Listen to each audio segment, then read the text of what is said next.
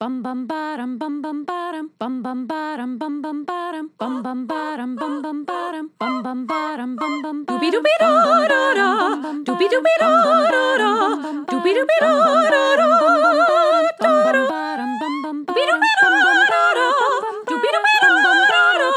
Doobie doobie da da da. Ba-da-da, ba-da-da, ba-da-da, ba-da-da, ba-da-da, ba-da-da, ba-da-da, ba-da-da, ba-da-da, ba-da-da, ba-da-da, ba-ba-ba.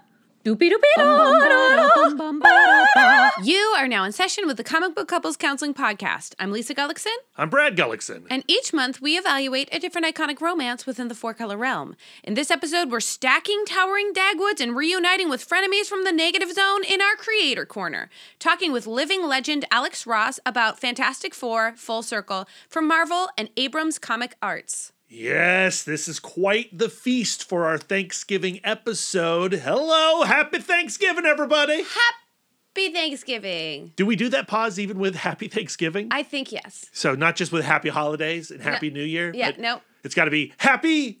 Nope, you did it wrong. Nope. Happy Thanksgiving. It's Happy Thanksgiving. That's right. All right. I'm not going to edit out those pauses. No, those don't pauses you are dare. intentional. Those are intentional. We have a lot to be thankful for this year, starting with you, the listener. Absolutely.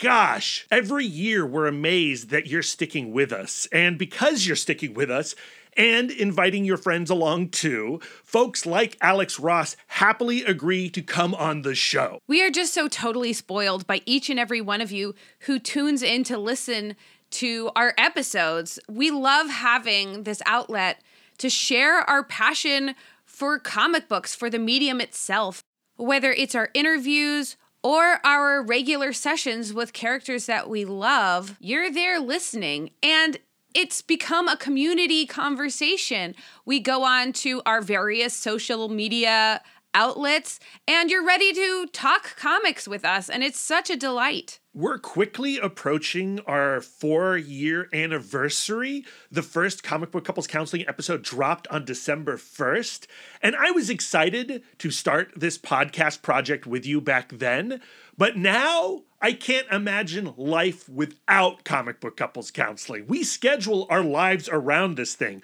We schedule our vacations around it. We schedule our family activities around it. This has become our lifeblood. And we wouldn't have it any other way. We're just so lucky that we get to do this.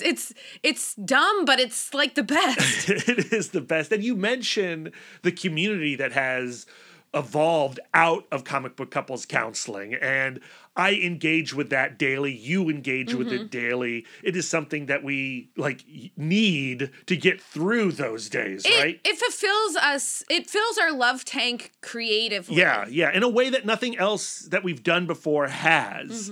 And, we've got Twitter and Instagram, and now we have Hive Social. Yes, I don't know if everyone listening has gotten on Hive yet, but we're there, same handle, CBCC Podcast, and I'm really enjoying the format. It's a little bit like Twitter. Yeah, it's also a little clunkier, but there's only 3 people running that platform. They've been having a real wild past couple weeks. Truly inspiring, and already the conversations that we've been having on Hive have been so in-depth and engaging in ways that other social medias haven't. So I guess we got to say we're also thankful to Cassandra Pop and the Hive Social platform. Cassandra Pop does sound like a villain name, and I sincerely hope that they're not secretly evil. Well, they're not billionaires. Yeah, there you go. Not yet, anyway. And it is nice to have a social media platform that came after Comic Book Couples Counseling. Yeah, where I don't have 10 years of going what am I doing out here? Who am I? I know who I am now. I'm Lisa Gullickson from Comic Book Couples Counseling. What else are we thankful for? At the risk of our list of things we're thankful for being just a list of plugs, I am very thankful for our upcoming screening of Howard the Duck in partnership with Film Club at the Alamo Drafthouse Winchester and Four Color Fantasies, our favorite Winchesterian book place of selling comics. That's what it's called, Lisa. We actually went to Four Color Fantasies this past weekend. We met up with Eric, Who we're thankful for. who we're super thankful We for. love this guy. And we're thankful that he's willing to do this screening series, kicking off with Howard the Duck, because as we learned this past weekend, he hates Howard the Duck. He does. Odds are, though, so do you. So you can no longer use this as an excuse not to come because Eric's going to be there, and I doubt you hate it more than him. I don't think our screening is designed as an in defense of Howard the Duck.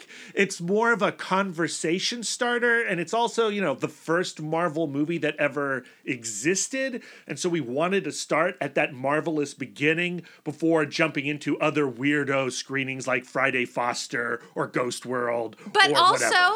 Yeah. I'm going to defend Howard the Duck. It's a great movie. You're not going to stop me. It's fun. It's cute. It's irreverent. One of my favorite Patreon episodes that we ever did was our celebration of Howard the Duck movie. And in revisiting it, I think we found a lot of good qualities that people tend to ignore because they just remember the stink of the bomb. But really, if I'm being honest, what I'm most thankful about our Howard the Duck screening is that it has kickstarted an artistic drive in Lisa to do art again. And you have done a trilogy of album homages using Howard the Duck. So Howard the Duck in place of David Bowie, in place of The Clash, in place of Taylor Swift, Lisa. I think I have to throw partial credit to our Twitter community. Somebody reached out to me to collaborate on a secret project, which may never see the light of day. We do not know. Secret Comics Project starring Lisa. Not starring Lisa. Co-starring Lisa. But that, by necessity, I had to do that on Procreate.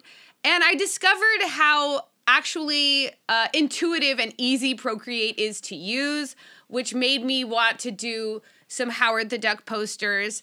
And now I'm just really, when I come home, the first thing I want to do is pick up my iPad and start drawing. Do you think you're going to do more Howard the Duck album homages? That's hard to say. Like, my artistic skills are still like fairly limited, and it's hard to find ones where it's just like, okay, I just have to draw a duck because I can't draw people. I can't draw motorcycles. Not yet. Maybe. Yet. I don't know. You didn't think you were going to be able to do that Clash one because that was a little complicated, but you knocked that out of the park. Oh, thank you. So, Lisa, are you taking suggestions from our listeners? If they're like, do Abbey Road, will you do Abbey Road? Abbey Road would be hard because it's 4 people, and which means I would probably have to draw Beverly, and that would be really hard to draw. Yeah, Beverly, Tim Robbins' character, and that crazy alien creature at the end all going across the crosswalk. I can give it a go if somebody insists. Yeah, I insist. But not if Brad insists. No, because he loves me unconditionally. But you, the listeners, can insist upon Lisa to do more Howard the Duck album art. Yeah. Ooh, I know what I'm thankful for. Oh? My brand new all-time favorite public access movie review show co-starring 2 late Gen Xers sitting on 2 red chairs. The B&B show yes, on it's Prince wonderful. George's public access community television. Yeah, I didn't know this was going to be a thing in my life, but Brian Young, the Turtle Dork, who you heard on our episode on the Teenage Mutant Ninja Turtles 1990 movie adaptation, he invited me to co-host this show with him. And I was like, what do I got to do? He's like, you just got to show up. We're going to film you talking about some movies. I'll talk too. And that's what we did. And that episode is out there online. Links in the show notes. It's on the Prince George's County TV YouTube page. Of course, if you're in the Maryland area, the show will air on Comcast 76 and Verizon 42 in Prince George's County on Monday and Thursday at 6:30 p.m. and Saturdays at 11:30 a.m. I'm going to be on TV. It's so weird. I've barely watched the YouTube show. It's 30 minutes. I can almost not handle seeing myself in that frame moving. But I used to not be able to listen to this podcast, and I've gotten over that ego hurdle. So hopefully I'll be able to watch all 30 minutes of this first episode at some point. I am just so proud of you that you're doing this show with Brian, because I really do feel like this is the natural... You have to admit, this is fulfilling a childhood dream for you. Oh, yeah. Like, I loved public access growing up. There's something really special about that format. We're not Siskel and Ebert. We're not quite between two ferns. We're somewhere in the middle. And I love that vibe. And I know we're just going to get better. Yeah. And I just got to say, I'm thankful for you, sweetheart. Yeah. You are my best friend. Doing this podcast with you is so fun, and it makes me excited to see what we're going to do next. Yeah, well, what we're going to do next is talk about Fantastic Four Full Circle, which is a comic that I am super thankful for. This is a book that I didn't actually think was ever going to happen. You may recall, like, over the last decade, there's been rumblings of Alex Ross wanting to, like, do this graphic reinterpretation of the Fantastic Four. And if you have the Marvelocity album, that big coffee table book that he did, there's like 6 pages devoted to his idea of what he would do with the Fantastic Four. And when that came out, I was like, oh, I guess that dream has died. But no, thanks to Abrams Comic Arts, it's alive again, and it's got to be one of the best comics of the year. I think it's one of our ongoing themes in our Creator Corner conversations, like ideas that happen fast and ideas that happen slowly. Like, it makes me think about our conversation with Todd McFarlane and Greg Capullo, where they had been talking about doing this Spawn Batman book for years. Yeah. And, like, sometimes you just have to take an idea and put it on the shelf while other things happen. And then you never know when you can go back to that idea, blow the dust off, and make something that's amazing. And when you do, you have to do it quickly. Yes. You got to get that idea done. Mm-hmm. And yeah, it's truly inspiring to see someone like Alex Ross, to see folks like Todd McFarlane and Greg Capullo cultivate this idea and then let it go and not like become tortured by letting it go. I mean, I think that's just part of the process. You have to be okay with ideas dying sometimes, but just because they look dead doesn't mean they're totally dead. And when the publisher fires the go gun, that's a thing, right? Yeah, firing the go gun. Starter pistol. The starter pistol. When the starter pistol gets shot, then it's off to the races, and you have to deliver on the promise of that idea. And Fantastic Four Full Circle definitely does that. It's like sourdough bread. Like, I'm going to invite another metaphor where you have this, like, the starter is sitting on the shelf, and you could ignore the starter and just let the starter die, but they continue to feed the starter, and then, like, when it's time to bake the bread, it's just a matter of hours. And you have to get the bread out of the oven on time. That's the better metaphor than my go gun. Yeah, the go gun, which you keep under your seat of the Fantastic car. Yeah, that's where it is. But yeah, okay, all right. Fantastic Four Full Circle. One, it's this massive treasury-sized comic. Mm-hmm. It is the format that Alex Ross shines the most in. I need more books in this treasury format. Abram Comics Art puts out beautiful physical media. Yes. I love holding this book. Yeah, they are quickly becoming one of our favorite publishers. Mm-hmm. Whenever they're at like Baltimore Comic-Con or New York Comic-Con, we make a beeline right to them. And we just like run our hands and fingers all over their like beautiful, beautiful books.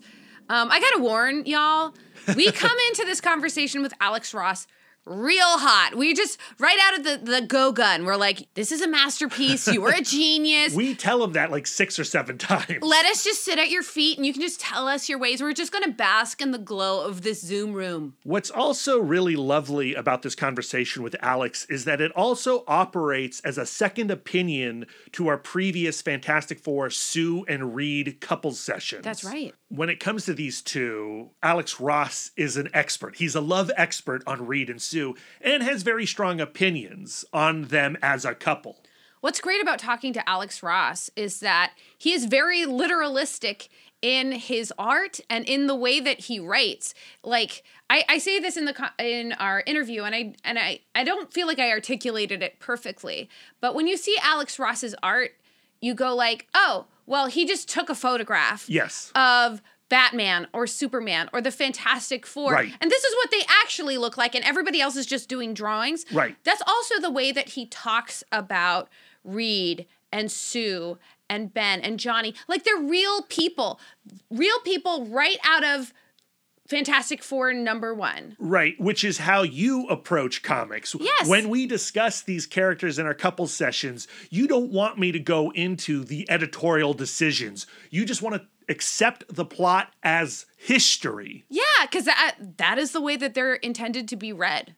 I don't like the idea that this book is secretly about some information that we do not have access to as a reader. That being said, he does stick some little editorial Easter eggs in there as well, which we get to. Yeah, this is also a celebration of Jack Kirby. Mm-hmm. And this conversation pairs really well with our conversation that we had last week with Bill Sienkiewicz, Ryan Silbert, and Luke Lieberman talking about Stan Lee's Alliance's Orphans. In that episode, we celebrated the big ideas of Stan Lee, and in this episode, we celebrate Jack Kirby's razor-sharp execution. As big and broad as Stan Lee's ideas are, is as specific and detailed as Jack Kirby's imagination is. His fingerprints really are the ones that are all over the Fantastic Four. He's the one who built the mechanism that moves the story forward.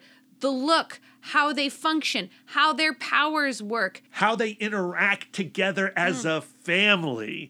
Hopefully, everyone has already read Fantastic Four Full Circle. It's widely available. It is a masterpiece. Get used to that word. Mm-hmm. You need to own it. You need to have it on your shelf or in your digital library. Although, again, the large treasury format, it is a book that you want a physical copy of. But hopefully you've read it. We are going to get into the nitty-gritty of the story. What's cool about it is that it is a sequel to Fantastic Four #51, This Man, This Monster. It involves the character of Ricardo Jones coming back from the negative zone and spewing out all these crazy negative zone creatures, causing havoc in the Baxter building, and Reed and the gang going, we better go investigate what the heck is happening down there. Back in 51, Ricardo Jones infiltrated the Fantastic Four by capturing and then presenting as Ben Grimm. But once he was in the Ben Grimm suit, I guess, in a way, he couldn't help but embody Ben Grimm's selfless heroism. Yeah, and he saves Reed Richards in the negative zone from perishing and supposedly sacrifice himself. So when he pops up in Full Circle, it's like, whoa, what the heck is going on? It's a great mystery. What I also really love about Fantastic Four Full Circle is that it is written by Alex Ross, and he really does try to emulate the vibe, the tone of those Jack Kirby and Stan Lee comics, even through the dialogue. And I think he's incredibly successful. But just like his art, his emulation isn't something that's like dusty and old. It's like, it's extremely vital and present. And he's making like pop culture references. He's talking about Ridley Scott movies and stuff. Yeah. So the color, that pop art color that he is slathering atop Full Circle. It's so my jam. It's so Lisa's jam. It's my jam. It does place it in the era of the 60s, but I wouldn't say that this is a 60s comic. It's not like a parody. No, it's a contemporary comic. This is in continuity with the Fantastic Four, set slightly in their past. And this might be my favorite reinterpretation or interpretation of Sue Storm and how she functions within the context of Fantastic Four. I feel like a lot of other iterations of Sue Storm try to kind of move her away from the way that she was in those early Fantastic Four issues. But what Alex Ross does is not change the continuity at all, but instead celebrate and pull to the fore what exactly she offers to the team. Yeah, her power set in this book is essential, but also her personality. Yeah. So I might agree with you that this is up there with my favorite Sue Storms. But I also like how when you have 4 incredibly powerful individuals on a team, somebody's always got to take the back seat, and in this story, it's Ben. Yeah, which is a little surprising. And we get into that with Alex. Our conversation begins us like heaping praise on him in full circle, being very, very fanboy and fangirly. That's okay. We're comfortable. We're vulnerable, but we're with you. You understand us. You won't judge us.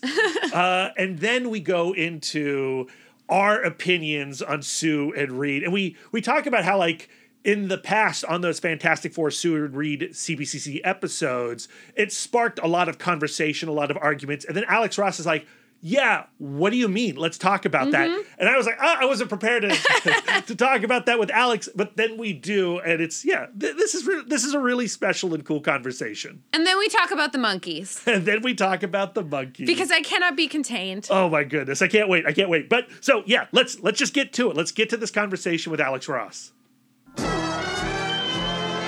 Alex, thank you so much for joining us at Comic Book Couples Counseling. Welcome. Thank you for having me. We are crazy excited to have you on the show. Fantastic Four Full Circle is a masterpiece. We're just going to put that out there right now. We love it so much. And the Fantastic Four is so special to us. Yeah, we've had many arguments about the relationship dynamics between Sue and Reed on this podcast. Really? Oh, can you give me an idea of some of what you said? Oh, well, Reed so often comes off as dismissive of Sue, especially early on. She really is the Invisible Woman. And when you read those early issues, it gets your dander up a little bit. And then when you have creators who reinterpret that relationship a little bit, it can kind of frustrate us because we want it to be honest to the original, but also sometimes the original is really horrifying. I would love to start with your interpretation of Reed, because in Full Circle, Reed is wrong twice. And that's like one of the things I love about Reed, like that he is a scientist and he is fallible and he makes mistakes. And he's just like, well, I was wrong on that one. And then Ben's like, yeah, you were. Yeah, you were. Well, I do think there's some shades of gray in there. Like, I think I know one of those instances you're talking about where there's the question of like what he had originally classified this Earth planet as. And then he corrects it, which is actually me through Reed saying, you know what John Byrne had defined this area of this interface with this Earth as before. Well, I'm reclassifying that. And what I'm doing is saying, you know what? Jack Kirby had thrown out this idea about an alternate Earth that goes through this different evolutionary path, divergent from our own. So, you know what? Let's go back to that idea. Whereas John had classified it as one thing in the 80s, and I'm going back to what Jack had postulated, figuring like, well, you know what? There's more creative possibilities here. So let's go that direction rather than just saying, no, that's just an interface to Earth. So that's one divergent thing. But what was the other one you noted? Oh. Yeah, Lisa has her notes. I'm trying to think there is his new theory having to do with the negative zone, which isn't like something he's necessarily like an admission of wrongness, but he has to evolve it. His mind is constantly like evolving, where I feel like in the past maybe he was like a little bit more set and stubborn. Well, you know what that relates to again? It's me putting my head in this thing, saying that, you know what we know, of course, this fictional place of the negative zone is something where writers are adding to it whatever they want over time and defining it to reflect whatever things you want to make it represent, whether it's the alien worlds we visit within it or the particular aggressiveness of the stuff we're shown coming from it.